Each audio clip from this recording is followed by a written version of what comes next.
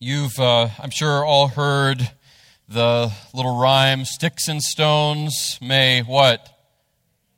But words will never hurt me. Oh, if that were so. It's not so. It's not true at all.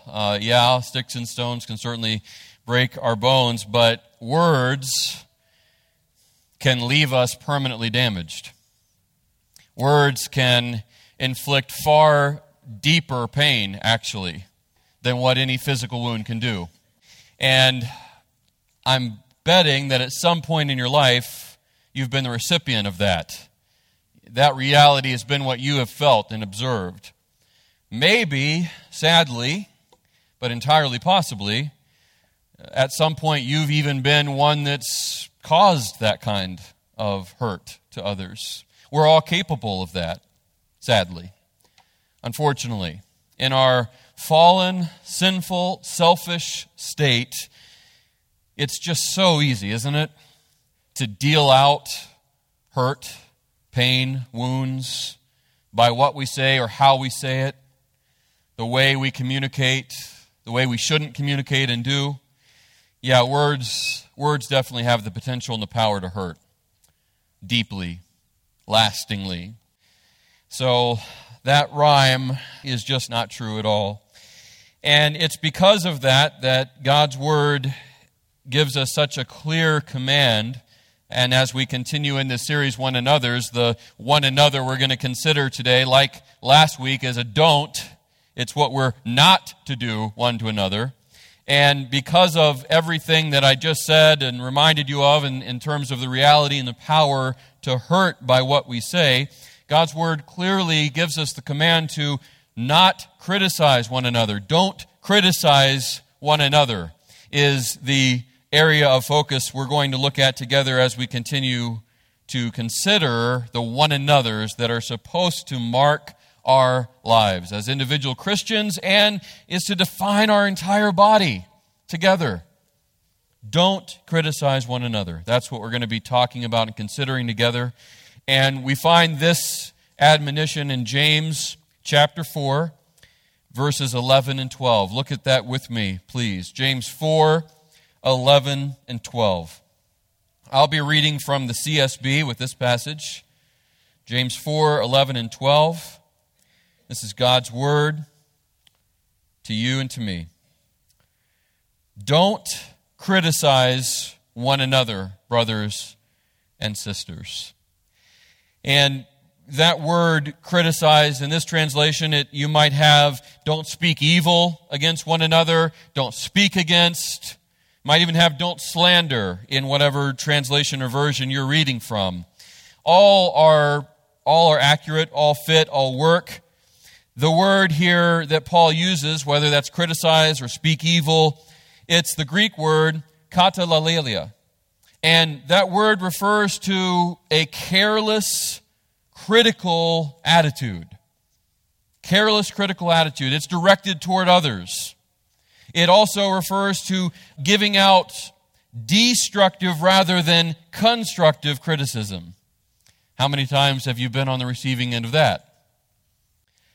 How many times have you been the one that does that? Ouch, I know. But hey, there's a big finger pointing back to myself just as much as to you. Okay, we're all under the need to be reminded of this. Don't have this as part of your mindset, as part of your heart. Don't give this to others, this careless, thoughtless, critical attitude.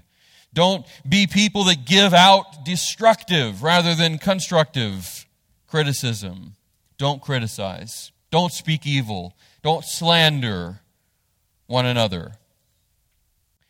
Anyone, let's continue reading. Anyone who defames or judges a fellow believer, which is what that is, that's what we're doing when we are criticizing or speaking evil against or slandering. We're defaming, we're judging a fellow believer. Anyone who does that defames and judges the law. And if you judge the law, James says, you are not a doer of the law, but a judge. What he's saying there is that when we judge our fellow Christians, and this is outside of the necessary times to call out and confront sin.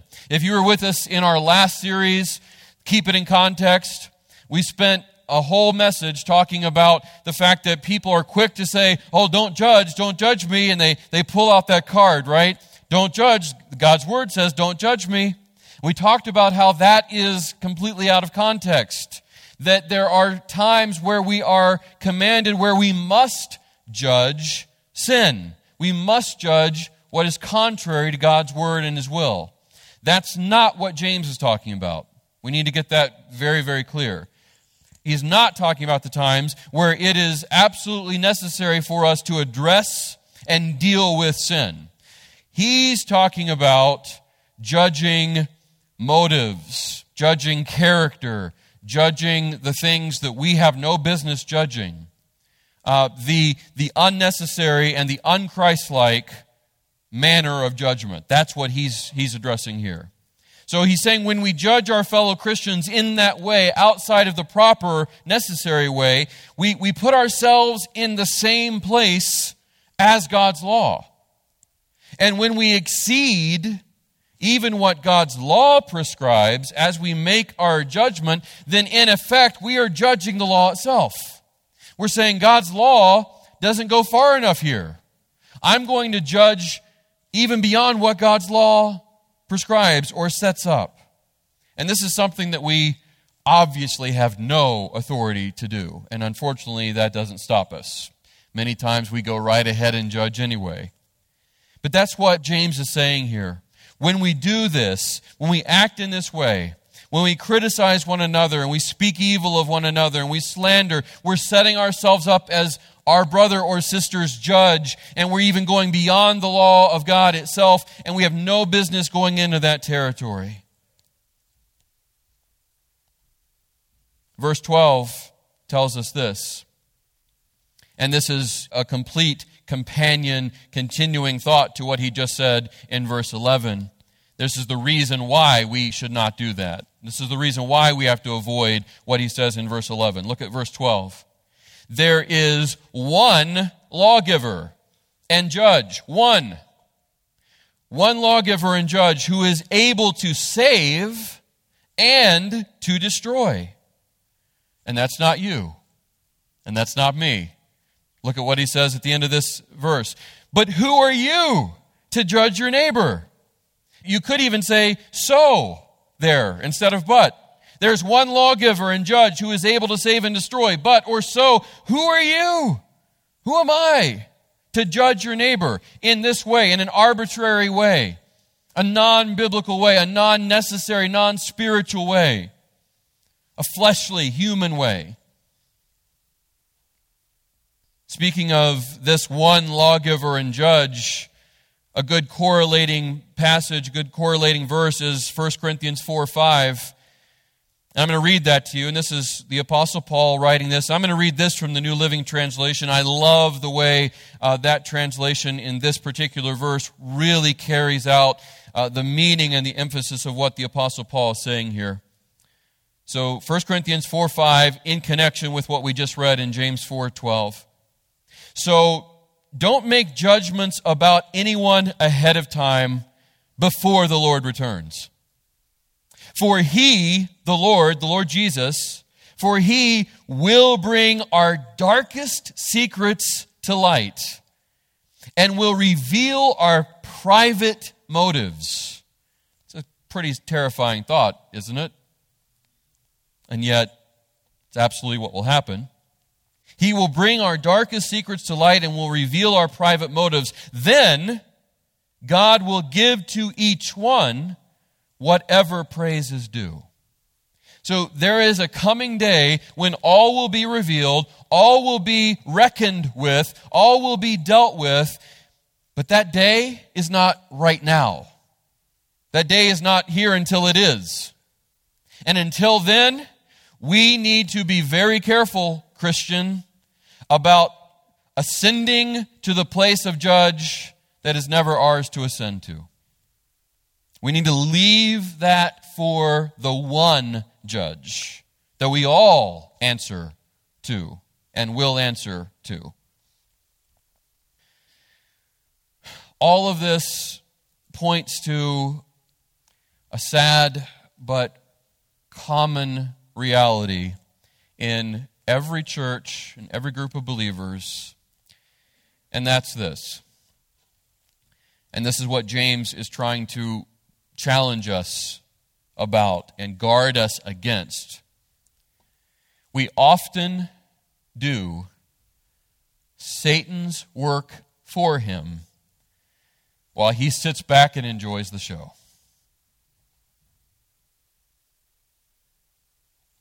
We often do Satan's work for him while he sits back, relaxes, maybe has popcorn, just enjoys the show, enjoys the unraveling of what is supposed to be together, enjoys the conflict and the chaos that we bring about that goes right along with his plan, right along with his strategy. That's what James is addressing here.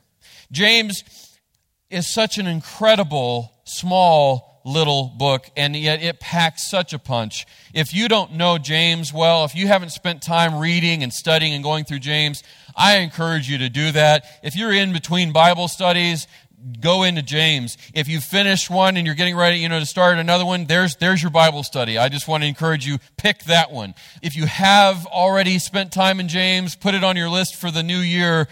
James is just so incredibly relevant and applicable and beneficial. James chapter 3, he spends a lot of time talking about the power of the tongue.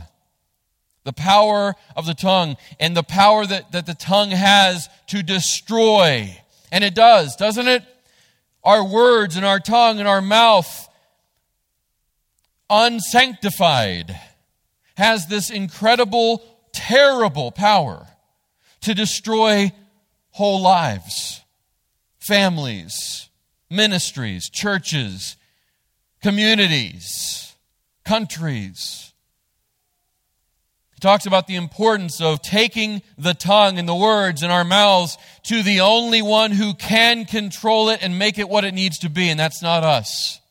And then at the beginning of James 4, he talks about the reason why there's so much conflict, the reason why there's so much problem and divisiveness and chaos in our lives and in our bodies. And it's because we war against one another. We're divided. We're selfish. He spends all this time talking about it. Then he gets down to the end of that passage with what we've just been reading. The reason why there's so much conflict.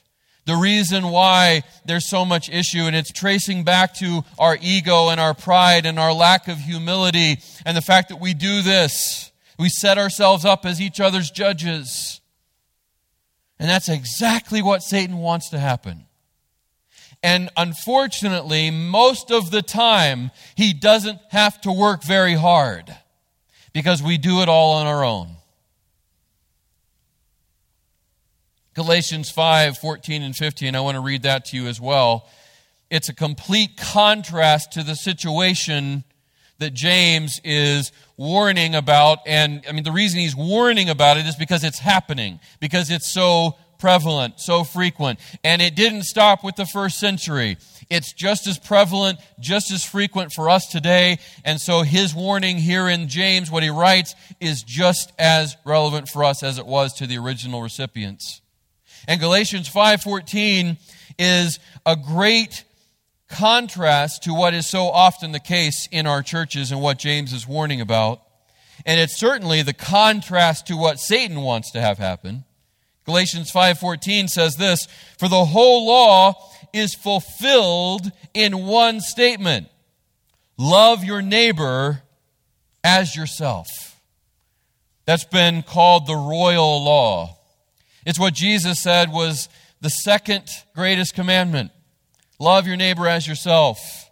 You love God with all your heart, soul, and mind. That's the first and greatest commandment. He said in Matthew 22, and he said, and the second is like it. The second goes right along with it. Love your neighbor as yourself. And what he was saying there is, if you don't love your neighbor as yourself, it's a clear sign you don't really love God with all your heart, soul, and mind. And if you love God with all your heart, soul, and mind, you will love your neighbor as yourself. There are so many problems and conflicts that would be resolved and wouldn't even happen to begin with if we all resolved to live and act that way. Don't you agree with that? I mean, just think about it. If we loved one another the way we're supposed to, consistently, we loved each other with an overflow. We talked last week about the overflowing cup, right? What's in your cup? If you have conceit and arrogance in your cup, it's going to overflow to other people. Remember that? Well, if we're loving God with all our heart, soul, and mind the way we're supposed to, empowered by the Holy Spirit, then guess what will overflow to one another? Love. The love that we have for God and the love that God has for us, it'll overflow to one another. So much would be solved if we did that. And that's what we're called to do. Paul says in Galatians 5:14 that the entire law is fulfilled in that. But then verse 15. But, and this is exactly what James is talking about in James chapter 4, verses 11 and 12, our main text. This is exactly what Satan wants to have happen. This is his strategy. But if you bite and devour one another, watch out, or you will be consumed by one another. Why? Because there's no end to this. It's an endless, horrible cycle. Take this and connect it to what our main text is, James 4:11 and 12. Do not criticize or do not speak evil against one another. Do not slander.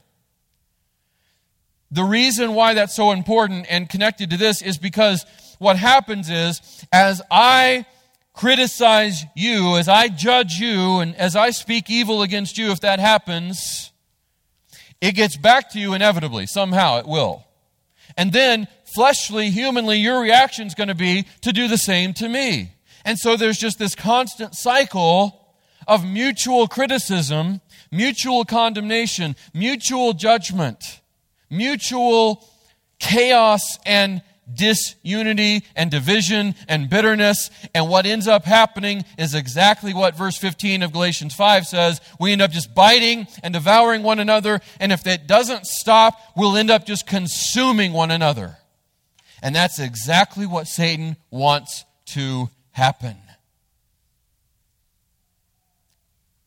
And how many times have you seen that play out exactly like that?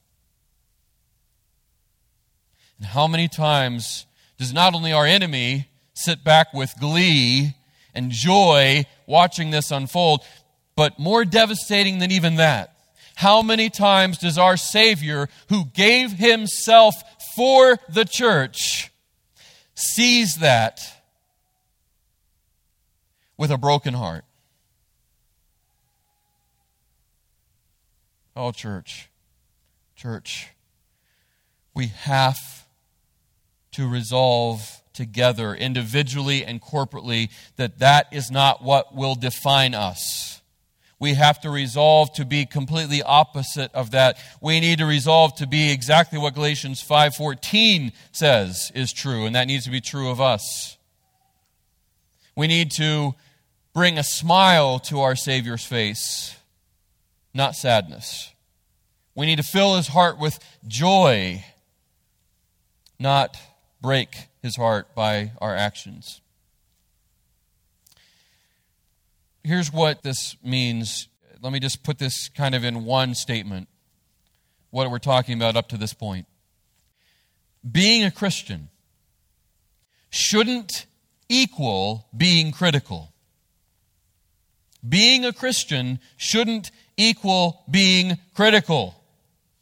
But unfortunately, as I've already said, and now say again, unfortunately, we frequently behave as if it does. The message we send, unfortunately, many times, loud and clear, is that that's what being a Christian means. It means being critical.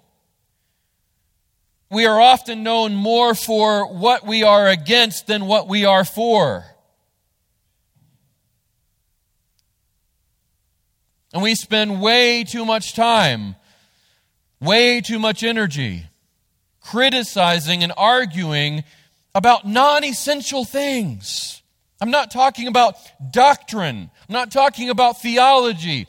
Those are essential, foundational things that we must call out, that we must confront, that we must debate when that needs to happen.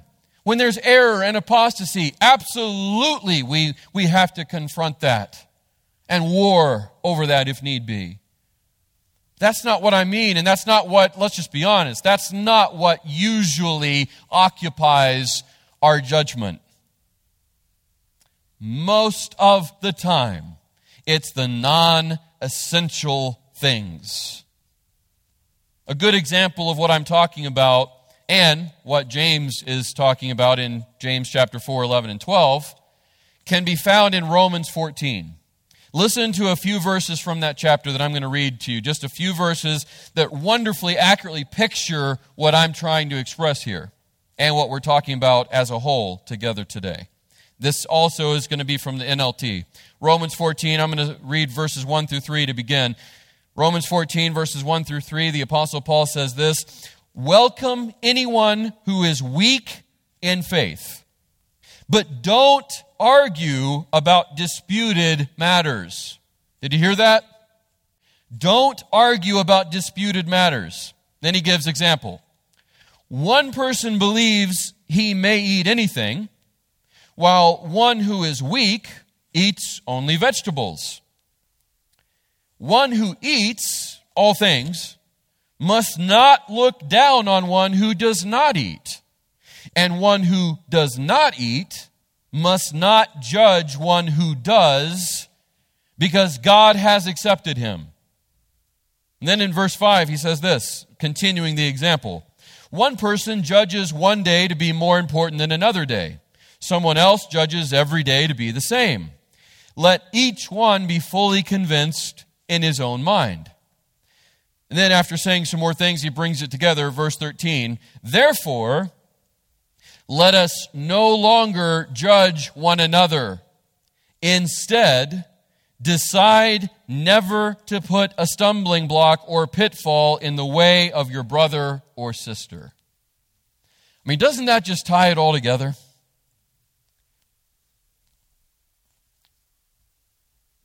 We have to make sure we major on the majors and don't major on the minor, which unfortunately we get backwards so much of the time. And when we get that backwards, we do exactly what James is challenging us against doing. When we get that backwards, when we major on the minors, that inevitably leads to that criticizing, that judgment, that speaking evil against one another, the slander. The whole point of what James is saying here, and the Greek word that he uses, katalalelia, that is the picture of people kind of huddled together, gathering and holding their own little council against someone else. That's the image and the picture conveyed in the word that he used there. And unfortunately, that's so often what takes place in the body rather than the unity and the majoring on the major that we're supposed to be about. So, with all that in mind, just like I said last week, as we looked at all of that and considered all of that, the not provoking one another, not envying one another. We talked at length about that problem, but I didn't want to just leave you with the problem. Remember I said that God's Word is so good and that it doesn't just identify an issue, it doesn't just tell us, hey, don't do this. It also gives us the means, the wisdom, the instruction on what to do and what to do to change what it's saying not to do, right? So just like we talked about last week, I want to also now give us the solution. We've talked at length about this problem. We've talked at length about what we're not to do. We're not to speak evil against one another. We're not to arbitrarily criticize. We're not to slander and put one another down and tear each other down. We're to lift one another up. We're to build each other up. We're to love the way we are loved. We're to have love define us. All of those problems can be addressed and helped by very clear solutions. And so here's the solutions to this that I want to give you and I want to provide. First, the first solution to avoiding what James is telling us to avoid is to do this. It's seeing ourselves correctly should keep us from speaking critically of others. That's the first principle that I want to just share with you that I absolutely believe, and I'm going to show you from Scripture why that's true. But this is the first principle that I really want you to make sure you understand and get down, not just on paper, but in your mind, in your heart, because this is so essential. Seeing ourselves correctly, Christian church, should keep us, will keep us from speaking critically of others. Matthew chapter 7, verses 3 through 5 tells us that. Here's Jesus' words. We talked about this in the last series, to keep it in context. He says this, "Why do you look at the splinter in your brother's eye, but don't notice the beam of wood in your own eye? Or how can you say to your brother, 'Let me take the splinter out of your eye,' and look, there's a beam of wood in your own eye? Hypocrite! First, take the beam of wood out of your eye, and then you will see clearly to take the splinter out of your brother's eye." I mean, once again, it's so clear. It's so clear. Better one, better two. Better one, better two. Well, I mean, there's no question which is better. What is solved by me trying to help you out with your little problem when I've got a big problem? And vice versa. No, we need to look to ourselves. We need to see ourselves the way God sees us. We need to see ourselves the way the Word of God shines its light on us, the mirror of God's Word. We need to step in front of that, as uncomfortable as it is, see ourselves accurately, deal with ourselves the way we need to deal with ourselves. And then, as God leads, then we can be helping one another in love, in grace. Make sure we speak the truth in grace and love. Can't forget that, can't neglect that. We often do, and then there's that problem again, and the cycle starts all over again. But this is where it needs to start. Seeing ourselves correctly, dealing with ourselves correctly.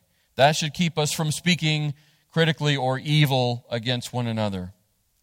Second principle that is also a solution to this problem that James is talking about in our main text today.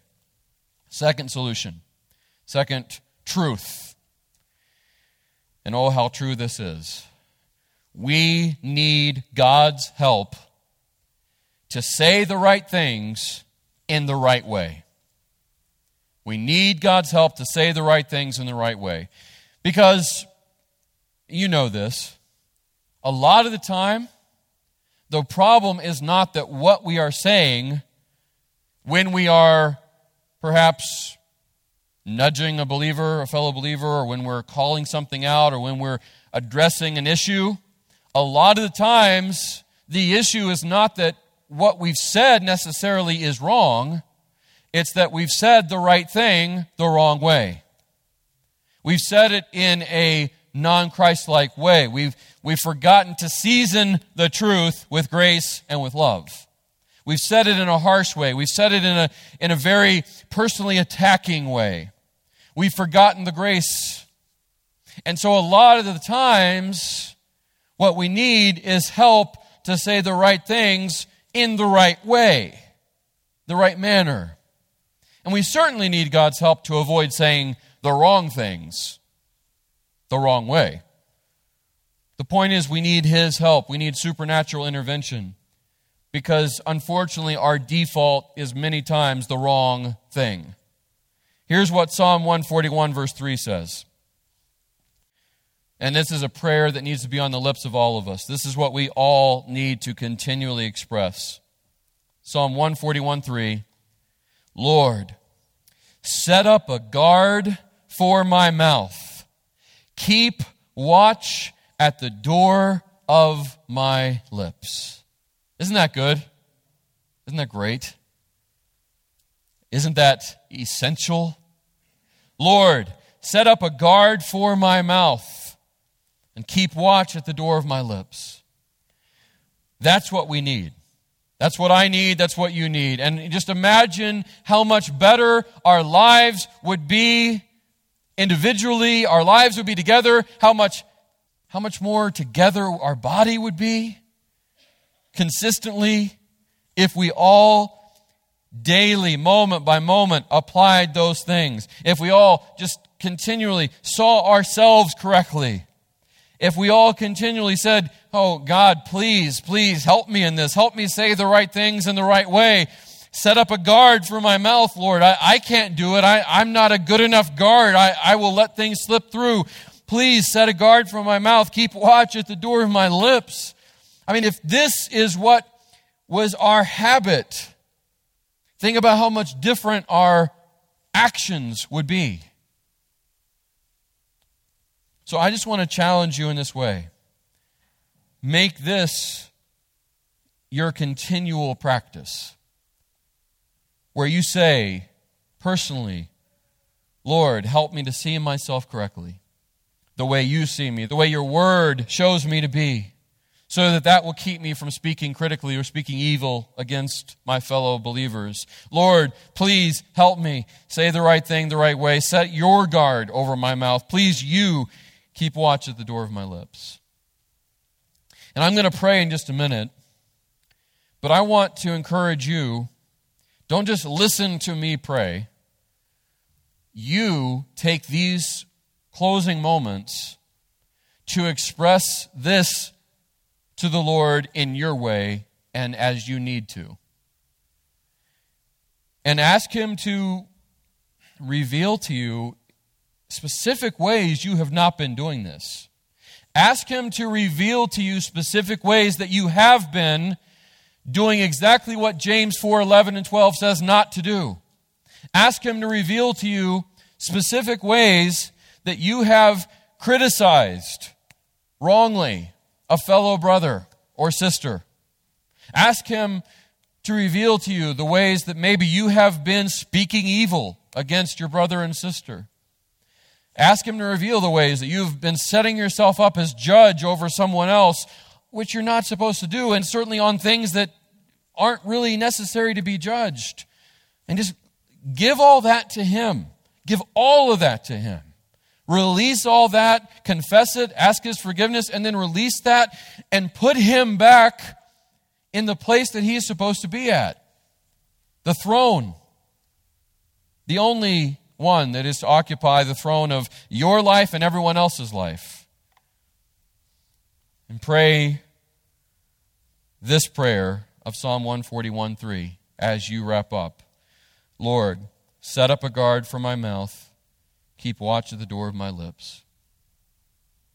Let's go to the Lord together.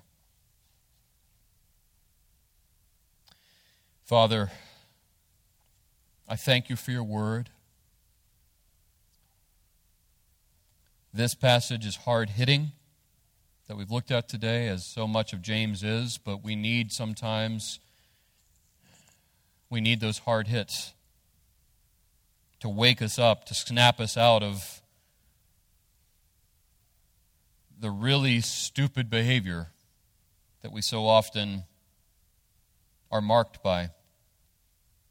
We need sometimes not the soothing balm of your word, although there are many times we do need that, and that's certainly there, but we sometimes need the power punch to break a cycle or pattern of sin that has been long overdue to be dealt with. Thank you for your word and the challenge of it, specifically as we've looked at and considered today. Oh God, I pray by your Spirit's power that the people of Faith Baptist Church would be people that apply the command of James 4:11 and 12. That we don't criticize, speak evil against one another. That we don't elevate ourselves into the place of judge that only your Son has the right to occupy. That we don't set ourselves up and above your perfect law. That we would be people that, as Galatians 5:14 says, that we fulfill your law by being people that love one another as we love ourselves. Help us not to do Satan's dirty work for him. Help us not to be people that tell others that being a Christian equals being critical. Let that be far from us. Oh, Father, I pray that you would help us to see ourselves accurately and rightly, and help us to say the right thing the right way. May that define all of us every day. And I pray all this in Jesus' name. Amen.